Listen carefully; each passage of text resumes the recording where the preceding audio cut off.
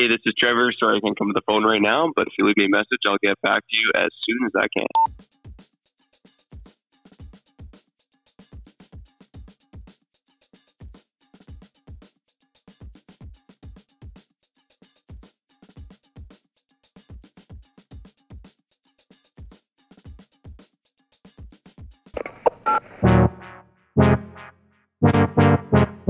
Good morning.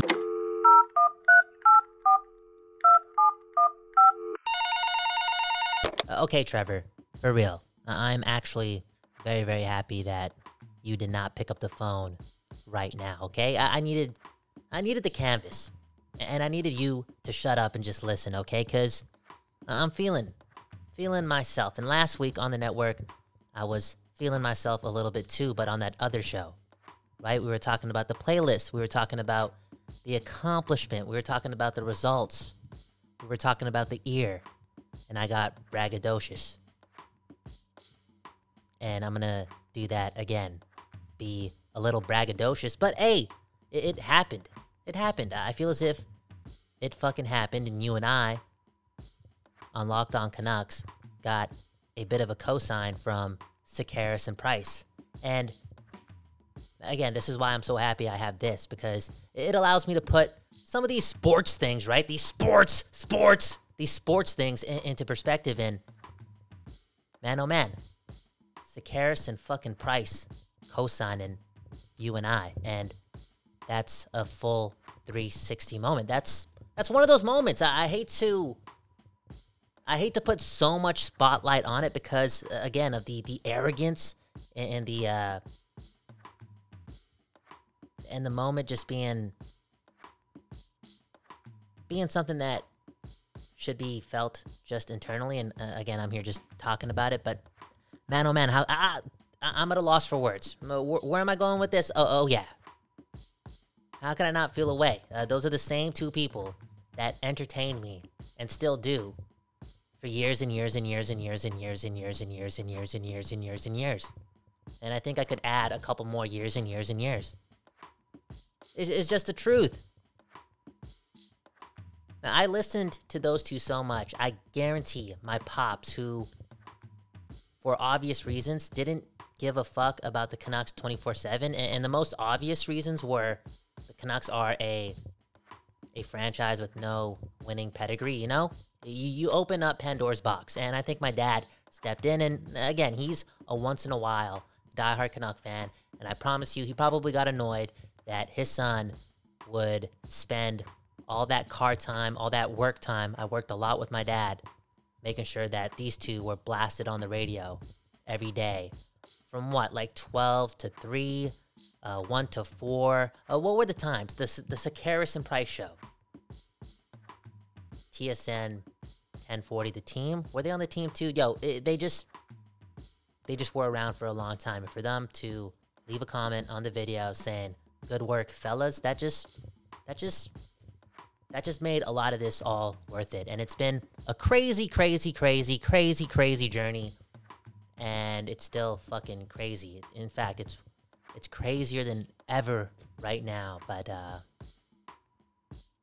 in moments like this where you can sit back and be proud of the fact that it happened and it happened our way, something that you and I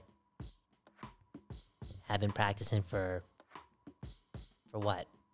Close to a decade of putting out hockey audio. It just, again, makes me sit back, relax, and enjoy the fucking view. Because we fucking doing it. And what are we doing? We're talking Canucks every day to the people. The greatest fans in the world. And how could they not be the greatest fans in the world? Think about all the losing. And the burnings of buildings. And cars. And broken glass and infamy that surrounds the Vancouver Canucks. And think about the fact that they still got millions and millions of diehard fans. And a lot of those, once in a while, diehard fans. It's something else. The Vancouver Canucks forever will be the first love. And the biggest reason why this network exists. And I've given so much credit to the music and the culture and the city and and the minds and the entrepreneurship that I've been around for the past, 6 years, 7 years on the floor, making studios, leading studios, managing studios, enabling studios, and studio time, more notably, it just puts everything into perspective. And again, those moments that I just listed seem so small in comparison to what hockey has done to this journey of mine. Hockey, are you, the NHL. Remember, the MLS is right around the corner. One day, the greatest game on earth, the coolest game on earth will actually be the motherfucking coolest game on earth. Somehow, some way, right? I think that's what we talked about all those years ago. And, yeah, man. Somehow, some way. Connor McDavid probably has to win a couple cups. Pettersson, the Vancouver Canucks. Fuck the Oilers. Why did I just do that off the rip? That's what happens, okay? See what happens there? I talk all this shit like hockey's got to be that game. Hockey's got to be put on. And I immediately go to Edmonton as the fucking champion. Look, I'm a bitch. Are you what? Are you what? No. Wait. Hold up. That was.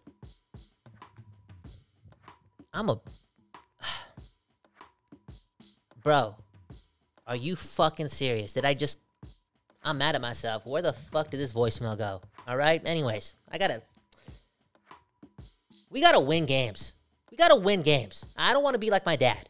But if we don't start winning games actually in real life, man, oh man, it's gonna be sour. And there's gonna be things I'd rather do than watch losing, and that's gardening and working. Life, man. We're only here once, and I do not encourage sticking around for bullshit. For real. Winning, man, it heals wounds. It does what? It draws momentum. Momentum is a nice thing. It generates hope. Man, oh man. This voicemail, man. One love to you, Begsy. Take care of yourself and your family. We'll talk soon, right? We'll talk soon every day on Locked On Canucks and sometimes on here. Have a good morning, a good afternoon, a good night. We don't know when you're listening to this, but hey, I'll see you tomorrow and talk to you tomorrow. Peace.